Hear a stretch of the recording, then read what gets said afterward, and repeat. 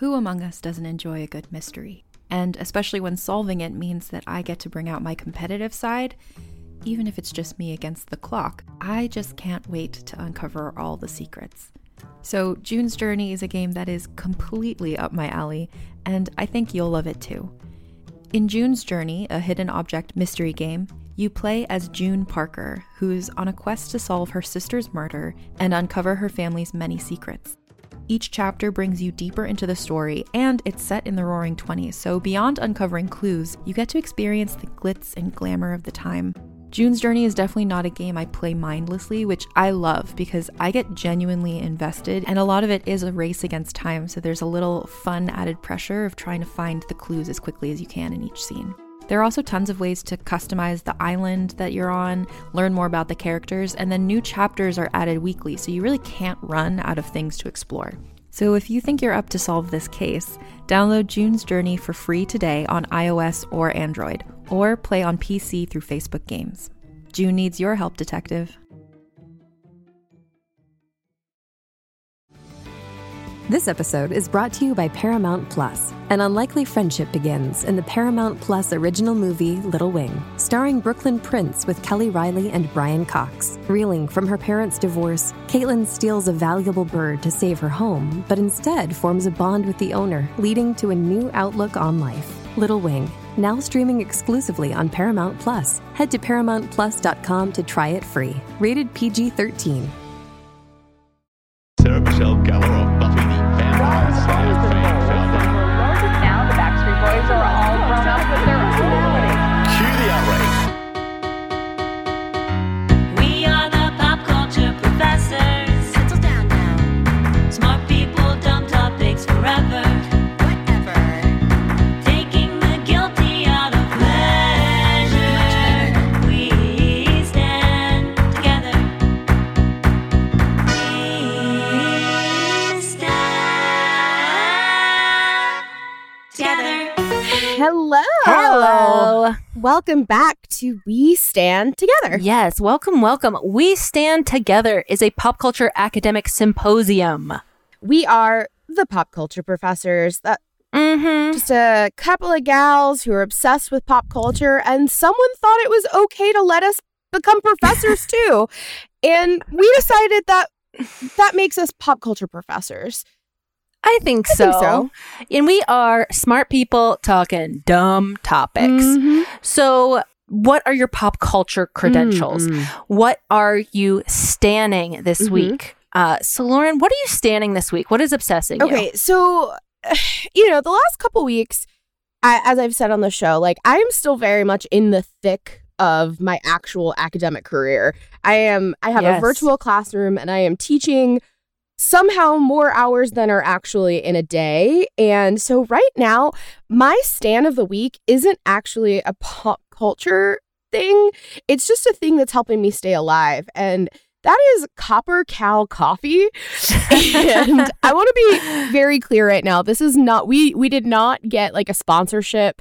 They are not giving us anything free. I am paying full price for this coffee, but it is honest to God what keeps me alive. It is so good. It's this it's Vietnamese coffee, and it's like single pour over cups. Like you get, like, they come in little individual things, and you pour over, and it's so good. And it's a female owned company based out of California, and Debbie Way Mullen, owner and inventor. I just love you. I love her so much right now. And I'm gonna cry thinking about it. That's what I'm obsessed with. I'm obsessed with Copper Cow Coffee. Wow, name checking the owner. Yeah. That is standing. Yeah. That is standing. I love her, and I love their product. Caitlin, what are you standing right now? Well, as we approach year 300 of Shelter in Place.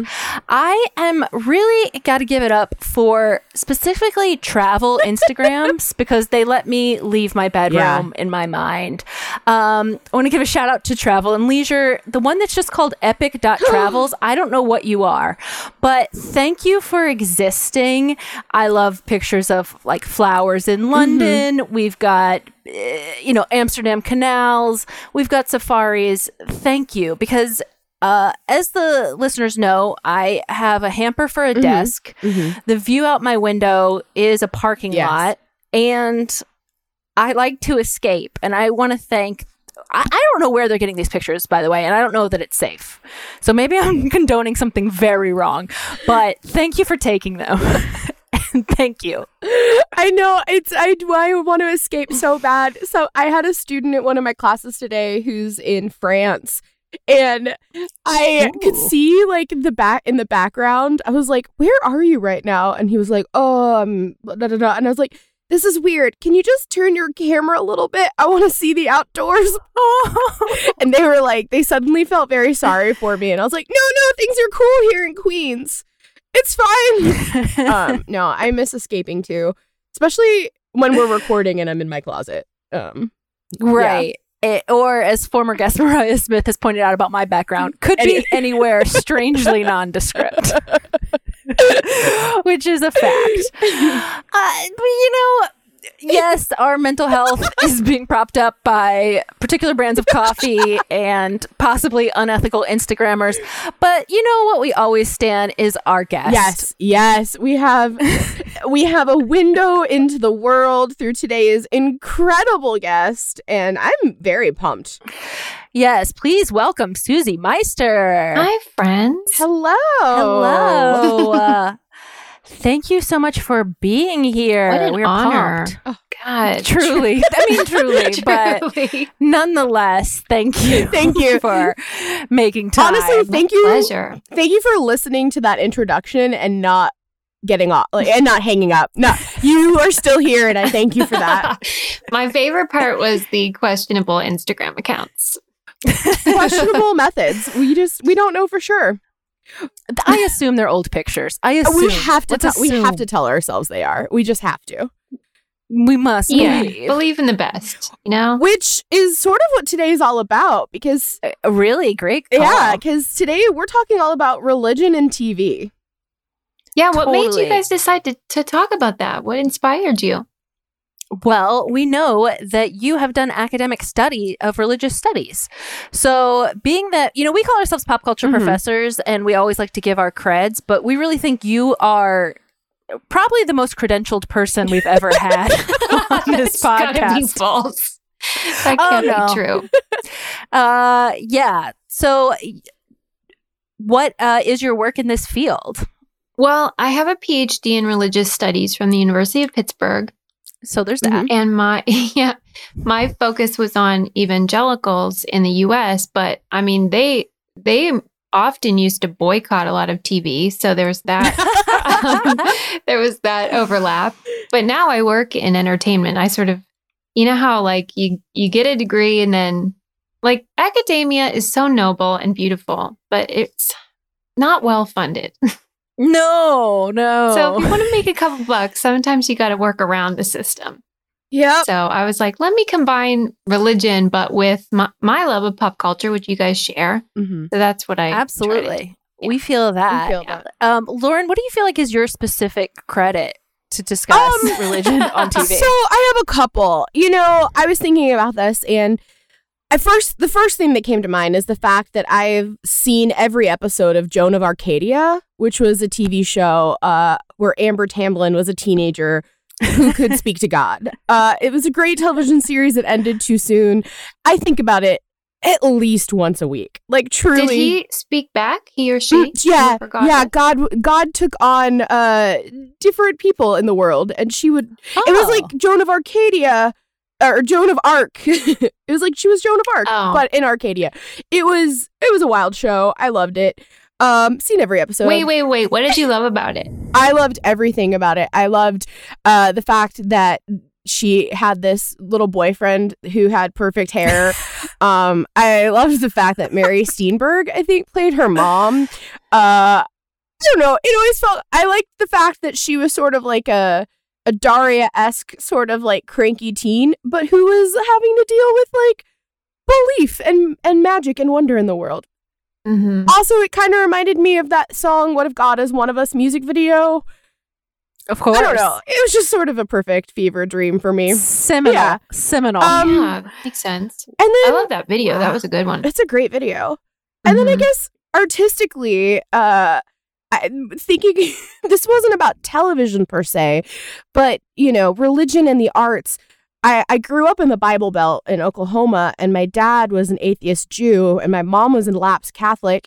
And one time I was told, Speaking of sitcoms. but I remember very distinctly when I auditioned for Annie Get Your Gun, I did not get the lead role like I had hoped, and a girl grabbed my hand after the cast list went out and said, "I'm so sorry, if your dad wasn't Jewish, maybe things would be different." No. And that's like a real memory I have from childhood of being told that maybe if my dad wasn't Jewish, I would have been the lead.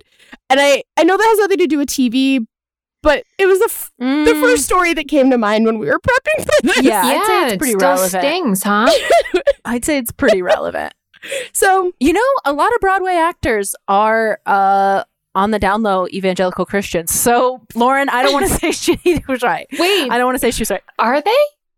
They're like closeted Christians on Broadway? Yeah. Low key. I'd say less closeted and more just like low key about it. Yeah. Okay. Mm-hmm. Wow. But yeah, it's a thing. It makes sense because, you know, I can see how theater kids would also love like youth group culture. Oh, exactly. yeah. Youth group culture. Yes. YGC. Yeah, that was the thing that was very, very hard for my like community theater friends like that I knew. They would always be like, "So what youth group are you in?" I'm like, "I don't have one." And that was always very confusing for them. They're like, "I don't understand." And I was like, You're just a youth on your own out there? Where's your group?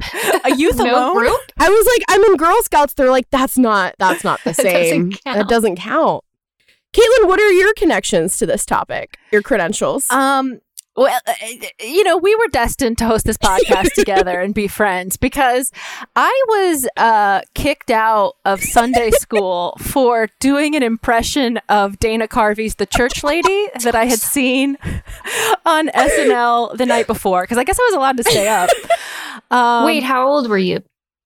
I mean, had to be like 6.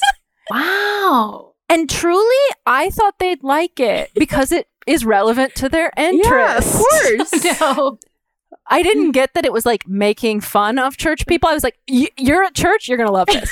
Oh, man. And then what? Would they make you sit out in the hall or what? Yes, Susie knows. Yes, you're out in the hall. I'm so sorry. No sticker. Oh, wow. No sticker out in the hall. Did you learn a valuable lesson? No. Well, I did, just not the one they wanted. That they're humorless? Yes. Okay. Yes. Because I think when my mom found out, she was just like, oh, okay, this is stupid. Did you find the church lady impression, the Dana Carvey version, super funny? You loved it? Yeah. Oh, yeah. Yeah. Oh, yeah. Okay. Oh, yeah. I mean, it's accurate. Yes. Oh. Caitlin, you're absolutely right, though. We were predestined to meet because I may not have gotten thrown out of my church youth group for Dana Carvey impressions, but probably around the same time, I was trying to perfect my my impersonation of him doing his chopping broccoli song. Oh, yeah. That was very big for young Lauren. I would belt it to the top of my lungs. So He spoke to both of you. he did. Wow. Joan Arcadia was speaking to God and we were speaking to Dana Carvey. That's says a lot. I think it's a better choice, to be honest. Garth. Garth. Oh. He's with you as always as Garth. With you as always. Wow. So that's all of our creds. I'd say they're all equal. Yeah. I will say the other cred, I mean, truthfully, is back when I was first on MTV's Road Rules, which is, you know, the sister show to Real World. Mm-hmm. they were still casting like the virginal Christian girl, and sometimes boy. And so that trope was, I embodied it. And then they would sort of ramp it up. Like I did bring a Bible on the RV and read it, and they played it in an episode with like choir, like angelic music. So I feel like that really might put me over the top of the credential list. That's special right there. Yeah, that's not a cred that many. Yeah, it's a dubious distinction. That's never been edited with choir music. No, but it's now a goal. It's now something on my bucket list. I will be edited with choir music. Come hell or high water. Come hell or high water. It's coming. We are jealous, which is a sin. So we're doing it all wrong. On that note, let's get into a game, shall we? We are calling this TGIG, which is Thank God It's God. So despite, or perhaps because of, America's deep religious nature, we don't have a lot of shows where you see religion regularly on TV outside of Christmas episodes, maybe an occasional Easter episode. Easter doesn't even really get in there. So there are exceptions. Susie, I'm going to describe a show and I'm going to give you multiple choice answers. You're going to tell me the correct one. Okay. First one. Reverend Eric Camden, a Protestant minister living in the fictional town of Glen Oak, California, as well as Eric's wife Annie and their 7 children, go on adventures. Yeah. I think that's Seventh Heaven. Oh, yeah. She doesn't even need A, Seventh Heaven. Yeah, you don't even need this. Wait, tell me what the choices were, though. Okay. A, Seventh Heaven. B, Ninth Circle of Hell. C, White People Face Problems. I really should have let you say all those first. That's hilarious. No, it's quite all right. And tidbit, this was the most watched ever show on the WB. Did you watch it? Yes. Yes. I've seen Seventh Heaven possibly more than any other show because it was in syndication. So your parents might not always be home for you after school, but the Camdens always were. Like the Camdens were always there. My mom's probably listening to this episode going, I was home after school for you every day. To which I say, Mom, the joke doesn't work if I pretend like you were always supporting me. But but no, Seventh Heaven was on constantly because they would do back-to-back episodes too. So Monday through Friday, it was on for like 2 hours a day at least. Did you find it soothing? I truly don't know what it was about the show that like hooked me, but I would watch it all the time. There's something about it. It's like a screensaver or something. Like it's soothing in the way that it doesn't like overly engage you either. I think it's probably the same part of my brain that like enjoys a Hallmark Christmas movie, you know? Like, right. You know everything's gonna be baseline. It's not gonna challenge you too much. Yeah, it's not unsettling. Well, until you find out what happened to Reverend Camden in real life. That's what I was going to say. That's unsettling. And then suddenly you're unsettled. Then you're unsettled. All right. God sends angels on missions to people at crossroads in their life. Is it A, touched by an angel, B, hacked by a spirit, or C, keep grandma entertained for an hour? Well, I mean, it's A, but really C. Correct. I mean, that's absolutely correct. 100% true. They love that show. Mm-hmm. Yeah, my grandma loved it. Is that the one with Della Reese? Yes. Okay, and Roma. I looked. Yes, and when Roma Downey got married to Mark Burnett, who created Survivor and The Apprentice, speaking of weird stuff, Della Reese officiated their wedding. And wow, this show was so popular, it spurned a spin-off called The Promised Land about a family who like lived in an RV or something. I don't really know. I don't know that one. I can't tell. This is so strange to me because I am not a religious person, but I realized prepping for this episode, I have consumed so much Christian content in my life. I watched The Promised Land regularly, and I don't think anyone else in my household did. I think I watched it alone. Do you think that you're like a seeker? Are you looking for a religious identity? Well, I mean, growing up in the Bible Belt with parents who were not super religious, I was. As a kid, I was always trying to figure it out and understand it because it was such a big part of other people's lives. And I think I particularly remember as a tween, wanting like starting to babysit, but then finding out that most people found their babysitters through their church. And I remember like that being like a thing. Capitalism. Well, and I remember it being like a thing because I was like, do I need to go to church to get clients? It was actually a thought that I had. Clients. Great. Like little 13-year-old Lauren was like, I guess I got to go to church. That is for sure a thing. Yeah, that makes sense. I don't know. Yeah. All right. Number 3. This animated children's series revolves around the adventures of babies, including their introduction to Jewish holidays and traditions. Is it A, Rugrats, B, Bubbies, C, Pickled Children? I did not know Rugrats was about Jewish kids learning about Judaism.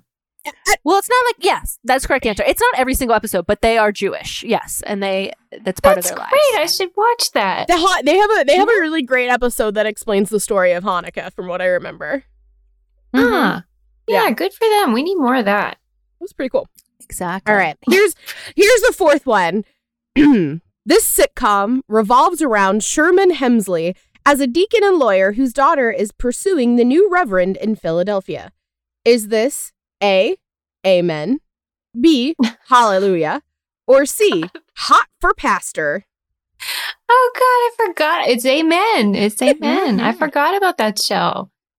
Yeah, it's a good one. I mean, he was a national treasure, let's be honest. Absolutely. What network was that on? NBC. Oh, okay. How do you know that, Caitlin? That's just like, I don't know. It's just part of this show. I do have a strange memory for what network everything was on. It's great. It's a great trick. She's like it's a party trick. She's a TV guide from 1998 come to life. You know what I'm saying? Like, right. You should throw it out, really, and you should make room for other things in storage, but here I am. Do you have like a favorite TV era? Is it the 1998 time period? It probably is the 90s. Though, I mean, TV now is good and probably better, but I don't have the nostalgia for it because it's happening now. Yeah, right. Okay. It's more meaningful because it was formative. Yes, okay. Exactly. Yeah. Right. Yeah. All right. On that note, let's take a break. Yeah.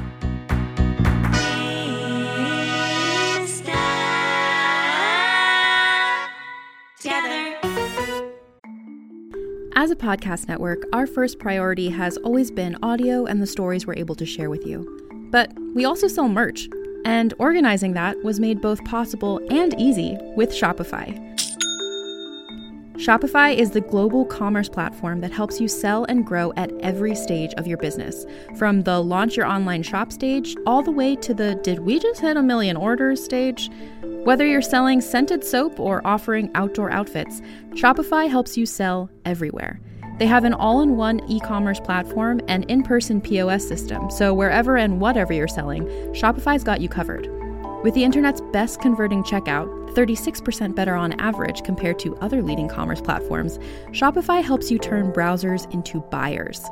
Shopify has allowed us to share something tangible with the podcast community we've built here, selling our beanies, sweatshirts, and mugs to fans of our shows without taking up too much time from all the other work we do to bring you even more great content. And it's not just us. Shopify powers 10% of all e-commerce in the US. Shopify is also the global force behind Allbirds, Rothy's, and Brooklinen, and millions of other entrepreneurs of every size across 175 countries. Because businesses that grow with Shopify. Sign up for a $1 per month trial period at shopify.com/realm, all lowercase. Go to shopify.com/REALM now to grow your business, no matter what stage you're in. Shopify.com/realm. During Women's History Month, come explore what feminism means to you with nonfiction storytelling podcast Thread the Needle. I'm your host, Donna Schill. I'll use my background in journalism to dive into topics that matter to women today. Listen to Thread the Needle wherever you get your podcasts. All right, and we are back. Susie, 4 for 4 in that first game. I know. Wow. I mean, wow. I know. I'm encyclopedic. It's crazy. It's crazy. Well, I would like to take you guys on a religious journey through my thesis, which actually deals with reality TV, which we haven't brought up yet, really. And my thesis is that the most pious woman ever depicted on television is Janelle from Sister Wives. Okay. Now, Sister Wives, if you don't know, is a show on TLC about the Brown family, which has run for, and I need to make sure I can see your faces when I say this, 14 seasons. Wow. Whoa. Wow. And keep in mind, every episode is about 2 hours long. Wow. For real? Yeah, because they have to cover all this cast, which is huge and sprawling, because the show focuses on Cody Brown. That's Cody with a K, you guys. Please get it right. And his 4 wives, Mary, that's Meri, Janelle, who I'll be speaking on, Christine, normal spelling, boring, and Robin, who was added about season 5 or so. This is really like a sitcom where they can just add characters. Because instead of, like we talked about Fresh Prince last week, where they switched out the Aunt Vivs, you don't need to switch them out. You just add. So the show follows them. So they are FLDS, which means they're fundamentalist Latter-day Saints, but they will be quick to tell you they aren't the creepy kind. Because they hate Warren Jeffs. All the wives are in their 40s now, but they never got married when they were like 14 or whatever. Yeah. There's no untoward pedophiles or like uniforms. No. Exactly. Mm-hmm. And they really hate that. In fact, there was an episode where their teen girls like pranked them and wore those like uniforms, and they hated it. They had like a breakdown. Yeah. Because they probably think it makes them look bad, right? 1,000%. Mm-hmm. They're very worried about it. And they do have connections to that. They're kidding themselves. Like, they're not part of it, but like they know those people. That's the thing. But I think the show is, I don't like shows like this that much. Like, I don't like the Duggars at all because I think they're all brainwashed and creepy. Yeah. The show is so watchable because the Brown kids think their parents are so ridiculous that it's really fun. And for instance, one Halloween, the wives dressed up as Earth, Wind, Fire, and I guess water. Yeah. And they hated it. They just kept making fun of their moms so much. Just stuff like that happens all the time where they just have cheesy moms, which is normal. Right. So they make fun of like the cheesiness, but not the polygamy. No, they do make fun of the polygamy because at one point they got involved with this like pro-polygamy protest. The parents did. And they're trying to convince their kids to drive from Vegas to Utah to be a part of this. And the kids are just like, we just don't care. Like, no one cared. And Cody, misguided, is like, everyone cares about everyone else's rights, but what about polygamy rights? And his kids are just like, no, because it doesn't matter, because no one cares. And none of the kids want to be polygamists. Most of them are married now and are following different faiths, actually. Some are LDS, some are trying to be LDS normal, and some are evangelical Christians, but none of them are interested in polygamy at all. That surprises me. I think it's just they've really grown up with it being a hassle. It's just too many mortgages or whatever, because Cody has 10 houses. Oh, every episode, when I meet a fellow Sister Wives fan, it just means there's something that scratches your brain about 5 adults trying to figure out how to move lawn chairs for 90 minutes.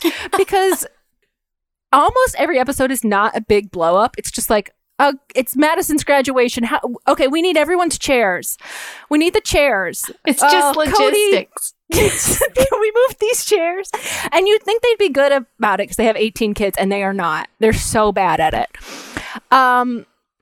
So all of this is just back up on the show to get to my girl, Janelle, who I really just find a fascinating character. So each wife seems to be in it for their own reasons. Mary, the first wife, is just obsessed and in love with Cody. Yeah, she loves him, or did. They're kind of not in a great place. God. Christine both loves Cody and is a big believer, and she grew up polygamist. And in fact, she said it was her goal to be a third wife in life. This was third one. Specific. Yes, specifically wants to be third. Because she said, first, there's no other wives, so that's not fun. Second, there's too much tension. And third, you're the fun one. Oh, I see. She's the blonde lady. Okay. So she got her wish. She is the third one. So she loves all parts of it. She loves being a polygamist. She loves Cody. Robin's the fourth one, and she's a tricky gal. She's a smart woman, and she needed help. She needed help with the 3 kids she has, and she found it. She found built-in babysitters. She found a good situation. Praise be to Robin, but Janelle truly, I think, has to be the one that absolutely believes the doctrine, because I can't see what she's getting out of it at all. If not, she thinks this is how she's going to be saved. She, first of all, she works. She's like a businesswoman, or was when they started. She works full time.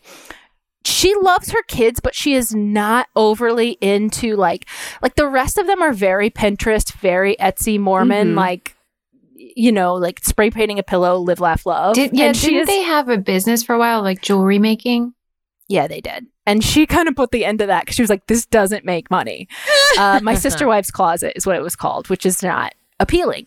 No. And she's also just a cool chick. Like, I like her. Like, she just eye rolls so much of their drama away. Like, because that's the truth. Cody likes the drama. That is why he has 4 wives. It's because he loves being in fights and he loves drama. She just puts that all at arm's length, doesn't care at all. And in fact, like in the very beginning, her son Logan, I felt, was raising Christine, the other wife. I can't believe you know all their names.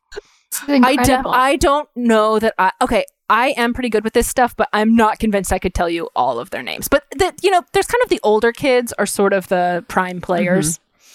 The babies are nothing. Though I will say I do think she's a gay rights icon because she invited a gay man over to their house very early on, like when they were still in hiding in Utah. And it was a very funny episode because she had clocked him as probably being gay and he had clocked her as probably being a polygamist. So they had to like come out to each other at work. Wild. Yeah. And their daughter, Mariah, who is bio daughter of Mary and Cody, came out, and I remember Janelle. It was a big deal, as it is. And then Mariah finally said it, and Janelle was like, oh, God, good. I thought you were going to say you have cancer. And then she just hugged her and left the room. Okay, good. Yeah. She was just done with it. So I just find her fascinating because I've never seen someone that I think like is truly living their life, even though they could be living a different life based on doctrine. Like, I think she's just like, yeah, I believe it. I got to do this. I got to be around Christine, who's annoying, Mary, who got catfished and is a terrible person, honestly. How did she get catfished?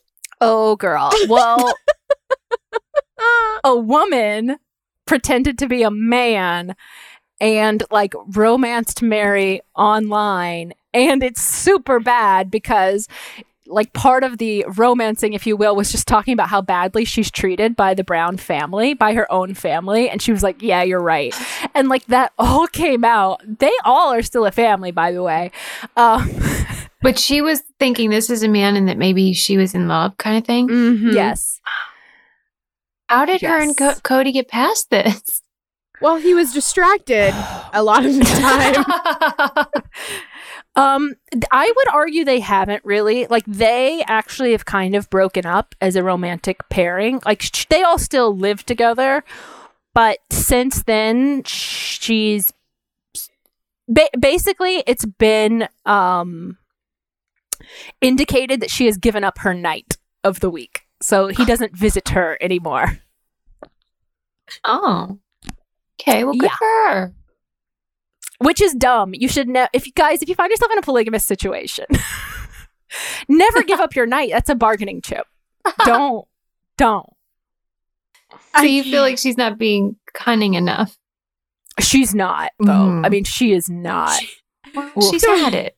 It feels like, Caitlin, you want the sister wives to be living as if they're playing like Survivor or The Challenge, not living their lives. Lauren, they do live that way. It's just that some of them are bad players. That's a really good point, that it's sort of a competition show. It is. But they're all I mean, married. Robin knows that. When Robin entered, she was like, I'm winning.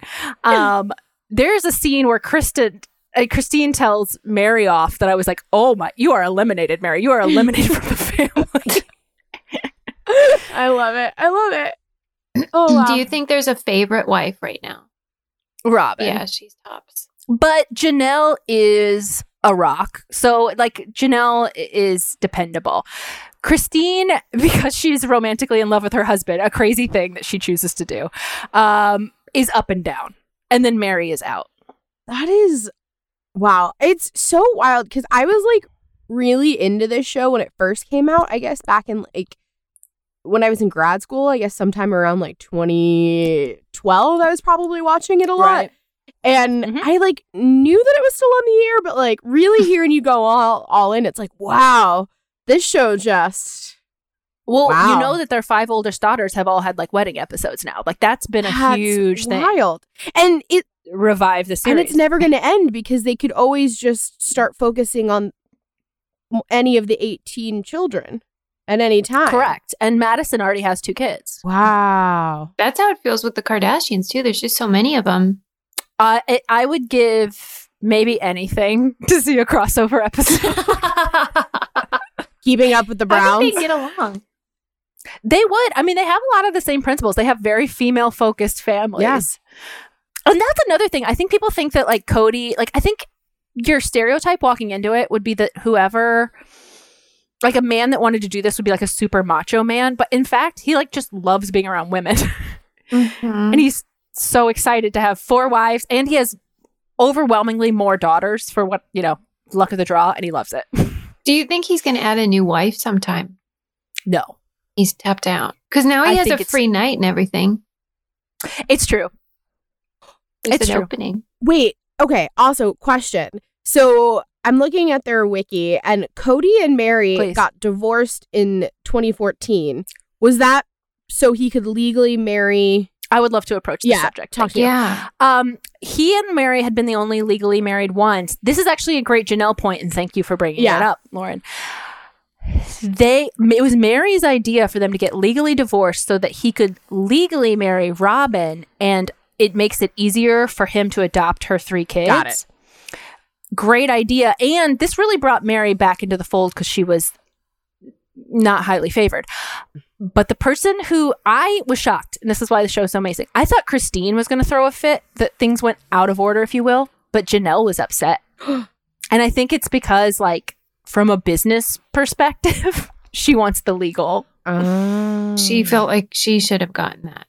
Well, yeah. Well, it's a whole thing within their like culture that like, yeah, she would get it next, and now she'll never get it.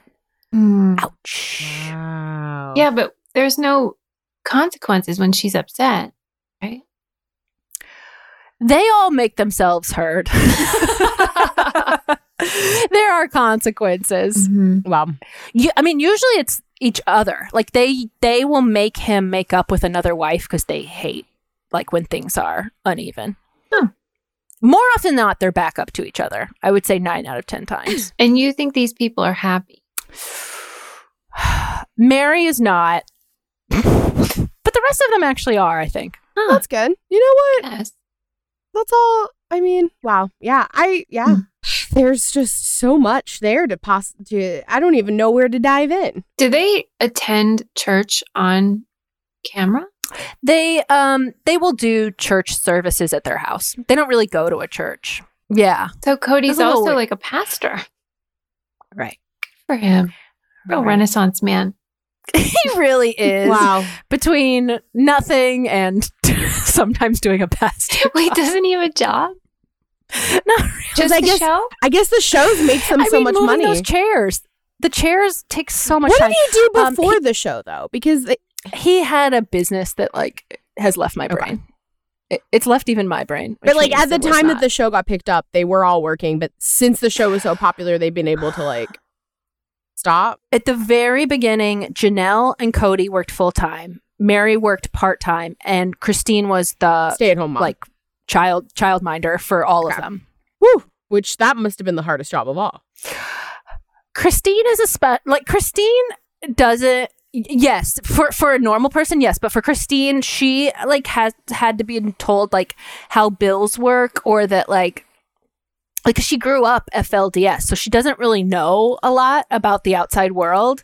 When they moved to Vegas, their kids started going to public school, and she could like her daughter McKelty would go like 3 or 4 days a week, and she thought like McKelty's killing it, like that's most days. Like she doesn't get that like so yes, while you're right that caring for like 8 children under 14 is the hardest job, for Christine it was a good role. Wow. Just my daughter's casually going to school about 3 days a week if she feels like it, is a wild thing to hear. She just didn't get it. Wow. She doesn't get it. Well, yeah. I believe you. I believe your take. Janelle does seem like she must be very pious to be holding it all down.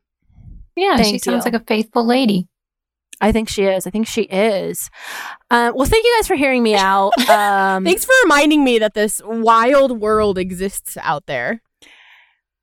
I mean, try to keep up season by season, because once you're back a season, you're back about 50, 60 hours of content. I think today reminded me that of a show that I will never again be up to date on, because there's just too much. There's too much. There's too many people on the cast. Just follow them on Instagram. You do not. Some of them. Which one? Janelle for sure. Madison.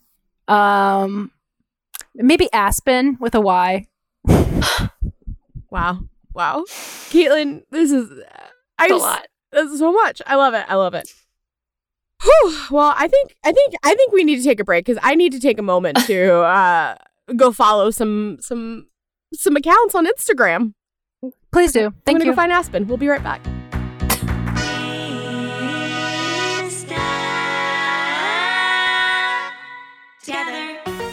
All right, we're back. My thumb is tired from all the scrolling I just did. Scrolled through a lot of family profiles connected to sister wives. Thank you for my new hobby, Caitlin. No but problem. I think since Susie did such a phenomenal job on the first game, we got to put her knowledge to the test again. Okay, absolutely, yes. Honestly, yeah. There's a lot at stake here, Susie. A lot at stake. Yeah, that's the thing, is the stakes are so high. That is the thing. That's the thing. All right, I can do it. All right. So we are going to play a game we call the Religious Challenge. We couldn't have you on the show without talking a little bit about the challenge. So I'm going to give you a religious concept and then 3 challenge competitors. And you tell me who most evokes that concept for you. So the first concept is resurrection. And this is being defined as Christ rising from the dead. Does this most remind you of A, CT, B, Anissa, or C, Veronica? Ooh. Okay. I would have to say CT, because I think he had a period of time where he was not really on the show that much. Sometime between like when he punched out Davis for being gay, and then he came back after he became a father. So I would have to say that would go to him. And Anissa, she never really quit. She's just been a constant. Yeah. Veronica, still waiting for her to come back. So yeah. All right. What do you think? So they're all at different levels of a Christ-like redemption. Yes. I would totally say CT, also because he had, he was kind of an anti-hero villain even. And now he's like a fan fave for sure. Yeah, that's what annoys me about the show. Because if you're, not to be provocative, but if you're, a white straight guy on the show, you're going to be a hero, even if you do really terrible things consistently for decades. That's what we've seen with some of them. Well, it's the most real reality show. Yeah. It's an accurate reflection of society. Yeah. So we love it. Yeah. All right. Oh, great. So, Lauren, do you want to read the second? Yeah. So, okay. This next one is karma, which is the sum of a person's actions in this and previous states of existence, viewed as deciding their fate in future existences. Who best encaptures this feeling? Is it A, Paula, B, Johnny Bananas, or C, Cara Maria? I would say Johnny. Insofar as when he took Sarah's money on that Rivals 3, I think it was. And then since then, he has not won again. So people talk about it being a curse. So we could apply that to the karmic philosophy. Yeah, that makes sense. But tell me why you picked those other people.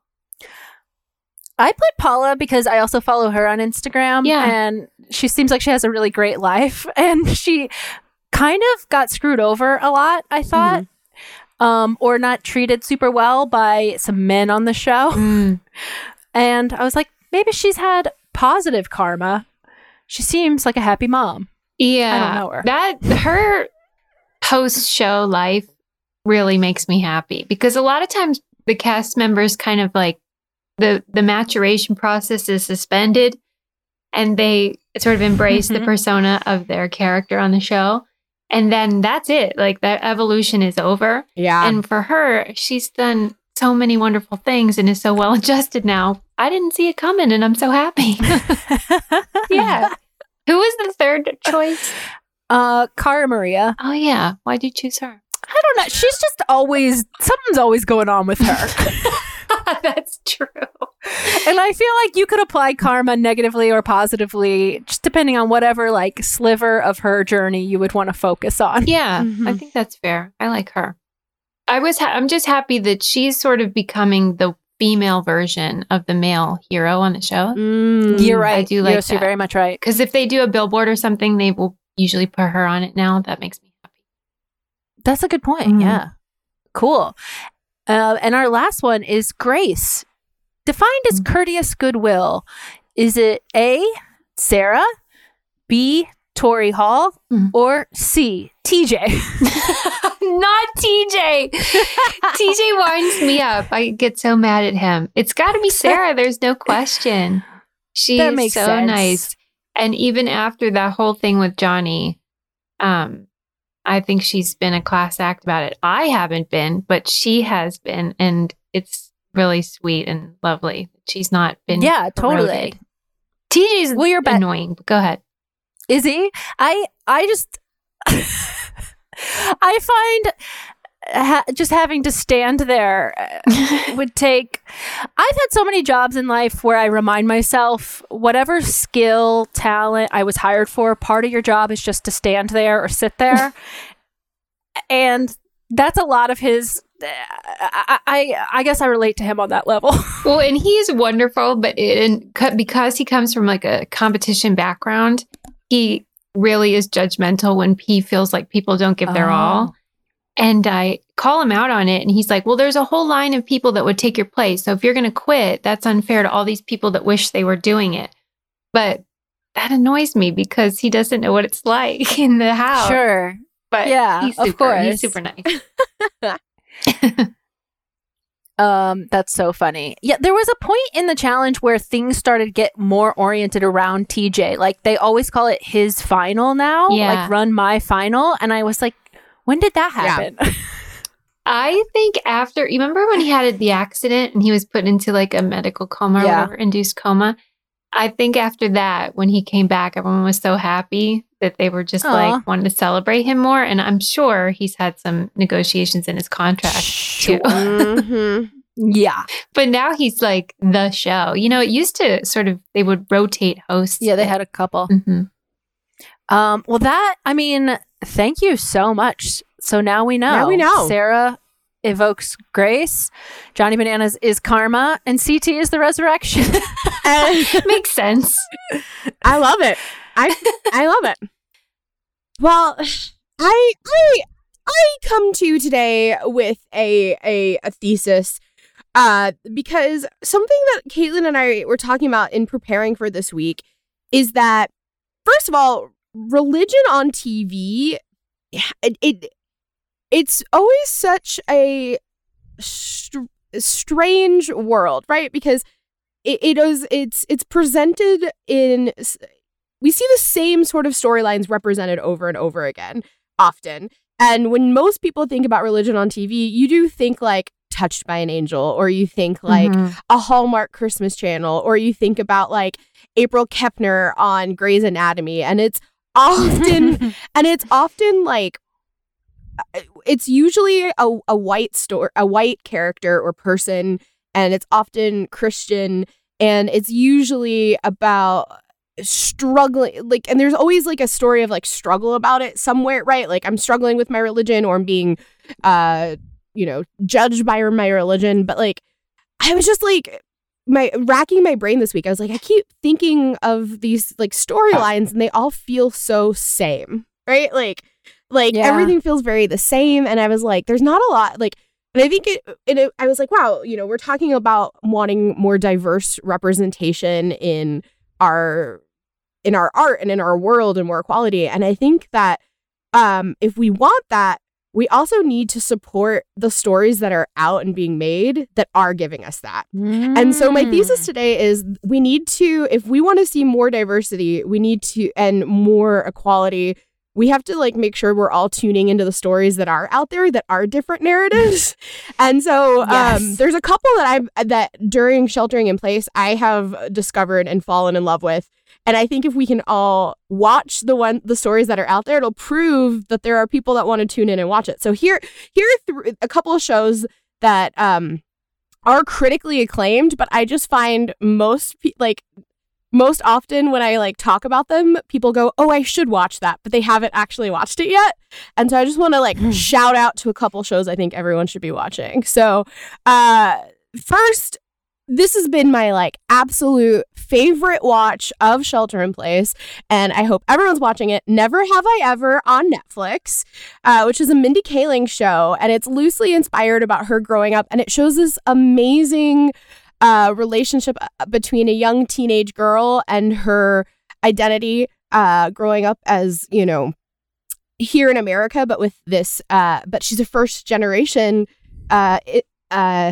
Southeast Asian woman growing up with a Hindu background, and it really celebrates the Hindu religion in an interesting way, and it explored, it showcased it in a way that was really cool to me, and that I hadn't really ever seen in a TV show. Like, I think about, like, I think the other major, like, Hindi storylines I've seen have all been centered around, like, marriage. When I think about, like, Hindu stories being told on TV, they're, like, almost all about, like, marriage. And I was like, how cool to see, like, a teenage girl navigating her teenage life and this be part of her identity. And so I really love that. And so shout out to Netflix and Never Have I Ever. It's really, really awesome. And then another show that I have really enjoyed, and it's such a strange one, but the Kings, who were the showrunners and creators of The Good Wife, they have a show on CBS called Evil, and it's all about Catholicism. But it's like really wackadoo because it's like it's part like mystery and procedural. There's like a different mystery they're solving every week, but it's also like it's kind of good. It's not a perfect show. It's like it's a network show, and it's got its flaws. But they have one of the lead characters is this priest named David Acosta, and he's a black man. And seeing like a black man navigating being a black man in the world, but also being a man of faith in the world, is really interesting. And like it brings up, the show has had like a lot of different interesting takes and explorations of stuff. And it's like, that's happening on network TV. And I don't know a single person other than my little brother and my mom who are watching it. And it's interesting. And then I myself realized in preparing for the show that I was one of the people doing the very thing that I complain about, which is saying, oh, I have to watch that show and not doing it. And that was Ramy on Hulu.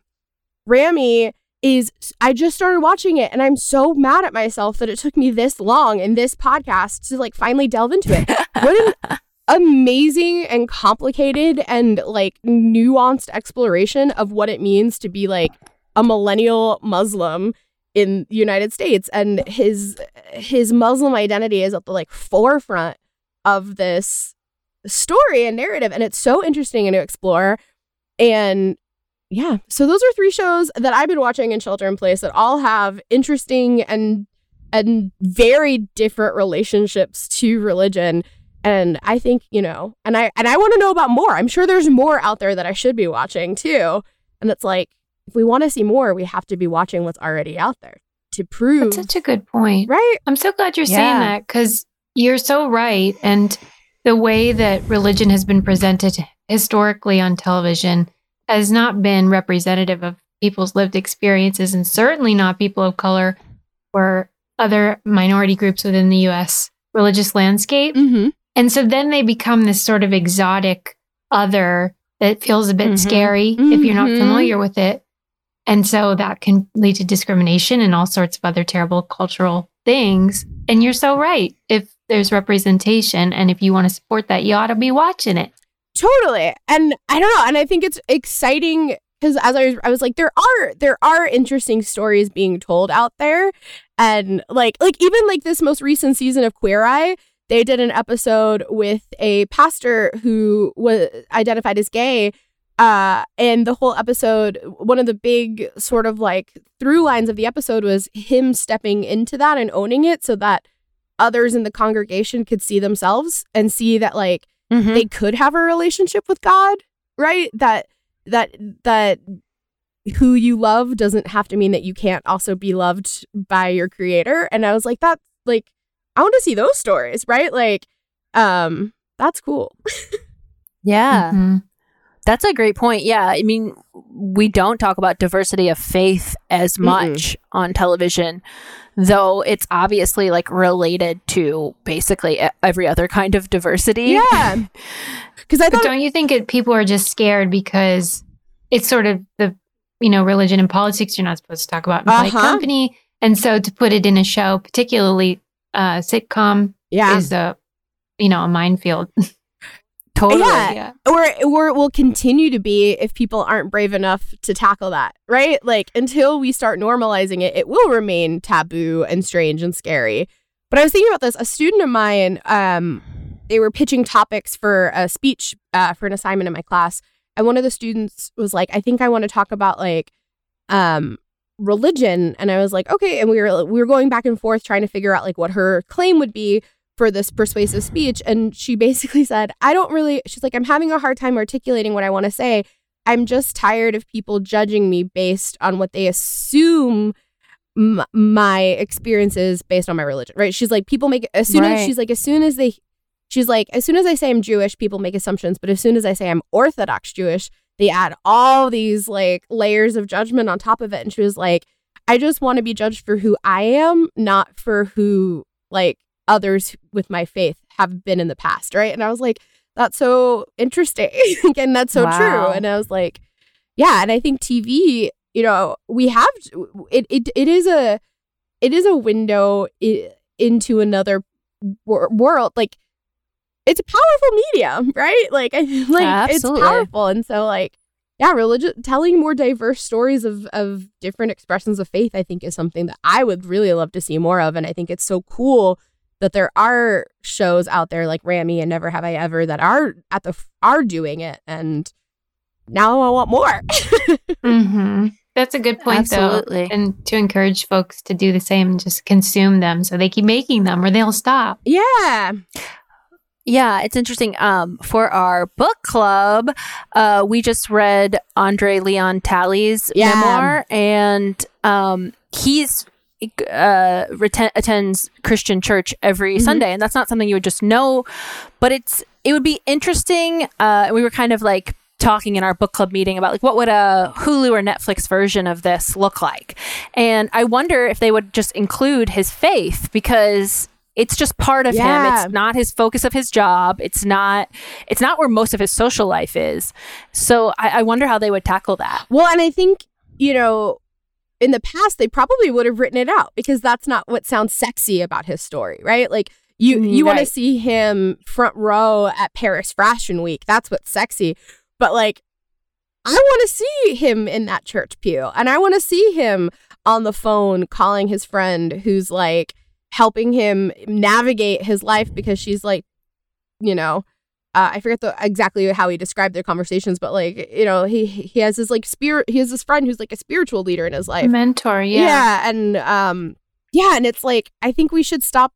I think we like sanitize stories a lot to keep it respectful and to keep it simple and to not, but humans are complicated and they're messy. And I hope that we're moving towards, you know, a TV industry where we allow our characters to be more complicated. It seems like, I think like, you know, it's exciting with streaming and everything like that. It feels like people are taking more risks and they are being more like, but yeah, like.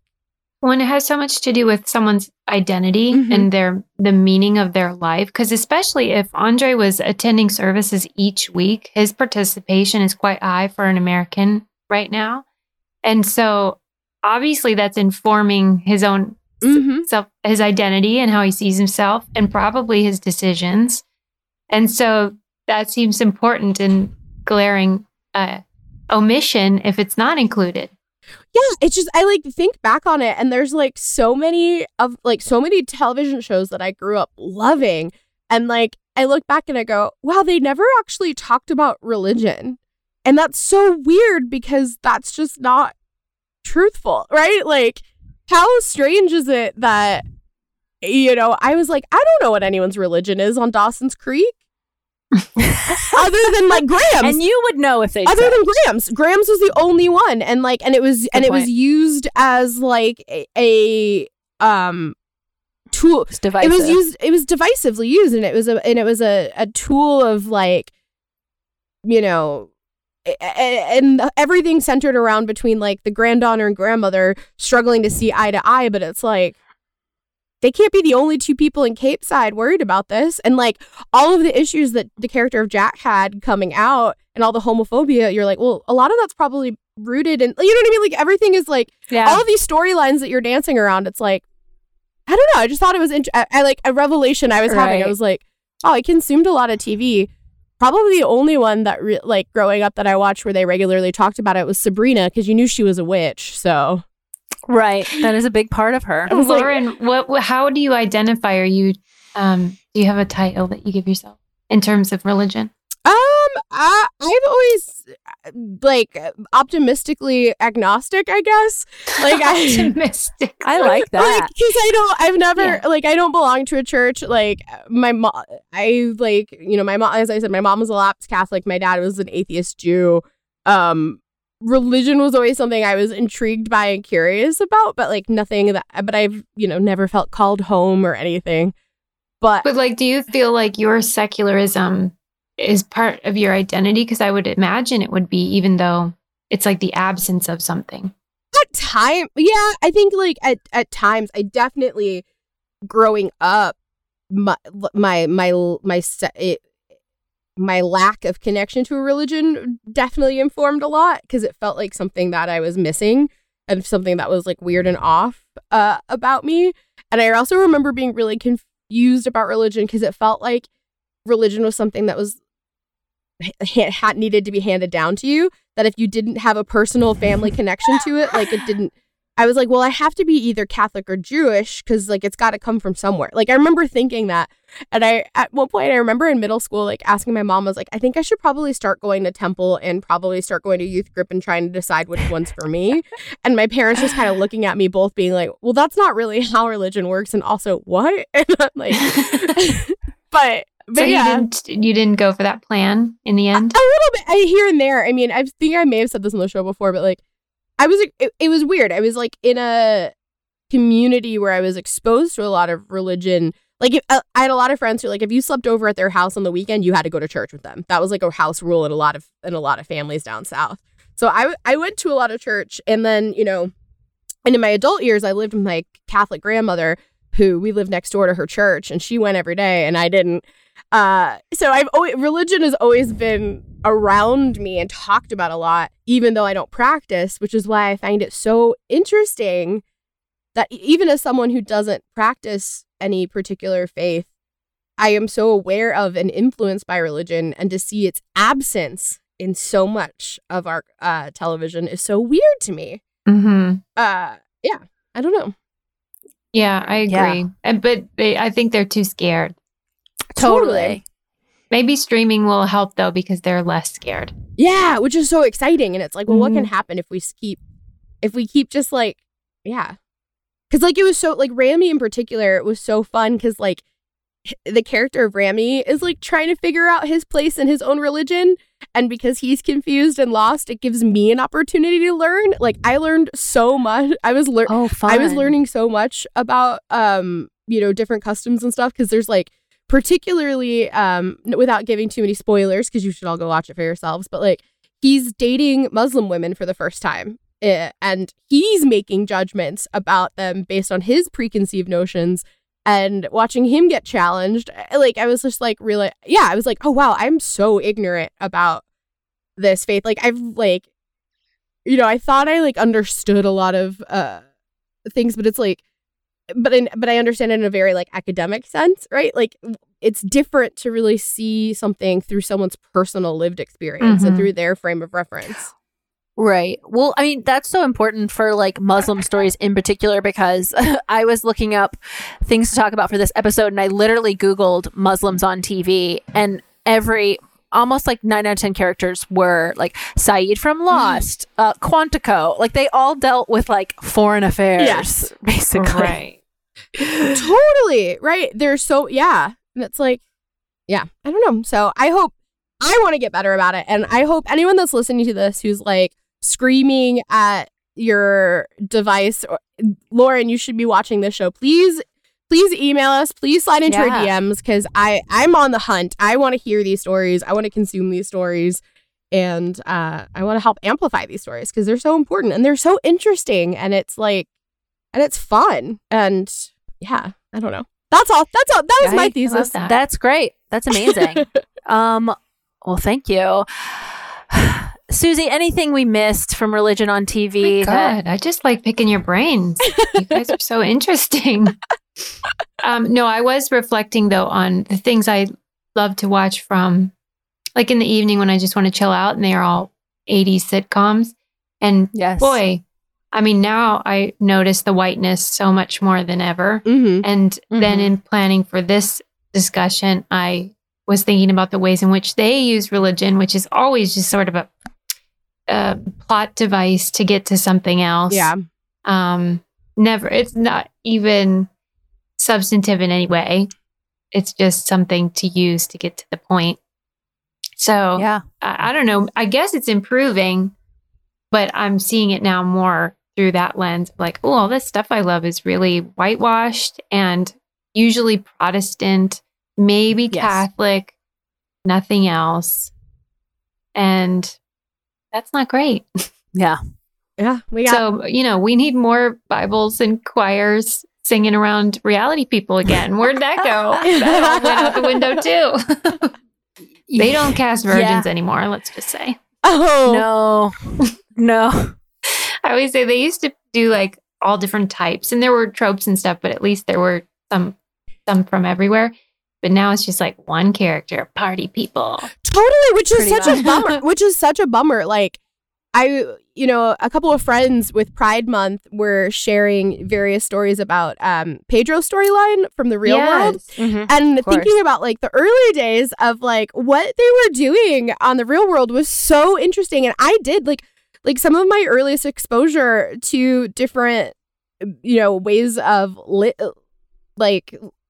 in ways of thinking were from that show. Like I remember like the first, I never knew a Mormon before I saw one on Real World. Right. And I thought that was so important what they were doing, and they still hang their hat on it. Like they're still talking about Pedro, and Pedro's story is so important and great. But like that was 25 years ago. Yeah, where's the next chapter in that book, right? Yeah. Why? Yeah, they kind of gave up. Yeah, which is such a bummer. So hopefully with all the conversations that are happening right now, maybe those books will get reopened in those stores and well, because there have been moments of like incredible exploration on TV for these different things. So hopefully it'll get reignited. And I always say, great storytelling can still be ethical and diverse and challenging and provocative. Like, I think they worry that then all the like juicy drama will go away, but it didn't. Remember, Pedro's season was one of the craziest of all. Yeah. Yeah. Mm-hmm. Look at the Bible. That's wild. The Bible is wild. It's out of control. Drama. That's so true. There's sex, murder, polygamy. Yeah. Your favorite? And you find animals. And you find it in all religions. All religions have some juicy drama. And there's a lot of magic in religion too, which is there's a lot of magic. And I think that's love a bit of magic. Cool birds. I love it. Well, Susie, thank you so much. This has been a delight. Where can our listeners find you? Oh gosh, I'm around town on Twitter at Susie_Meister. My show's called Brain Candy Podcast. That's on all the podcast players. So yeah, just hunt me down. You'll find me. Amazing. Well, it's been so much fun picking your brain, getting to know you. Listeners, we want to hear from you. What do you want us to dive into next? Who do you hope will be put to the test with our very challenging high stakes quizzes and games? High stakes. Who do you want to see? Let us know. We stand social at gmail.com. We're on Instagram. We're on Twitter. Slide into those DMs. We want to hear from you. Yeah. And join the book club. Yes. Virtual book club is where it's at. All right. Until then, we stand together. Together. Sometimes we're together. It's hard on Zoom. Bye. Michelle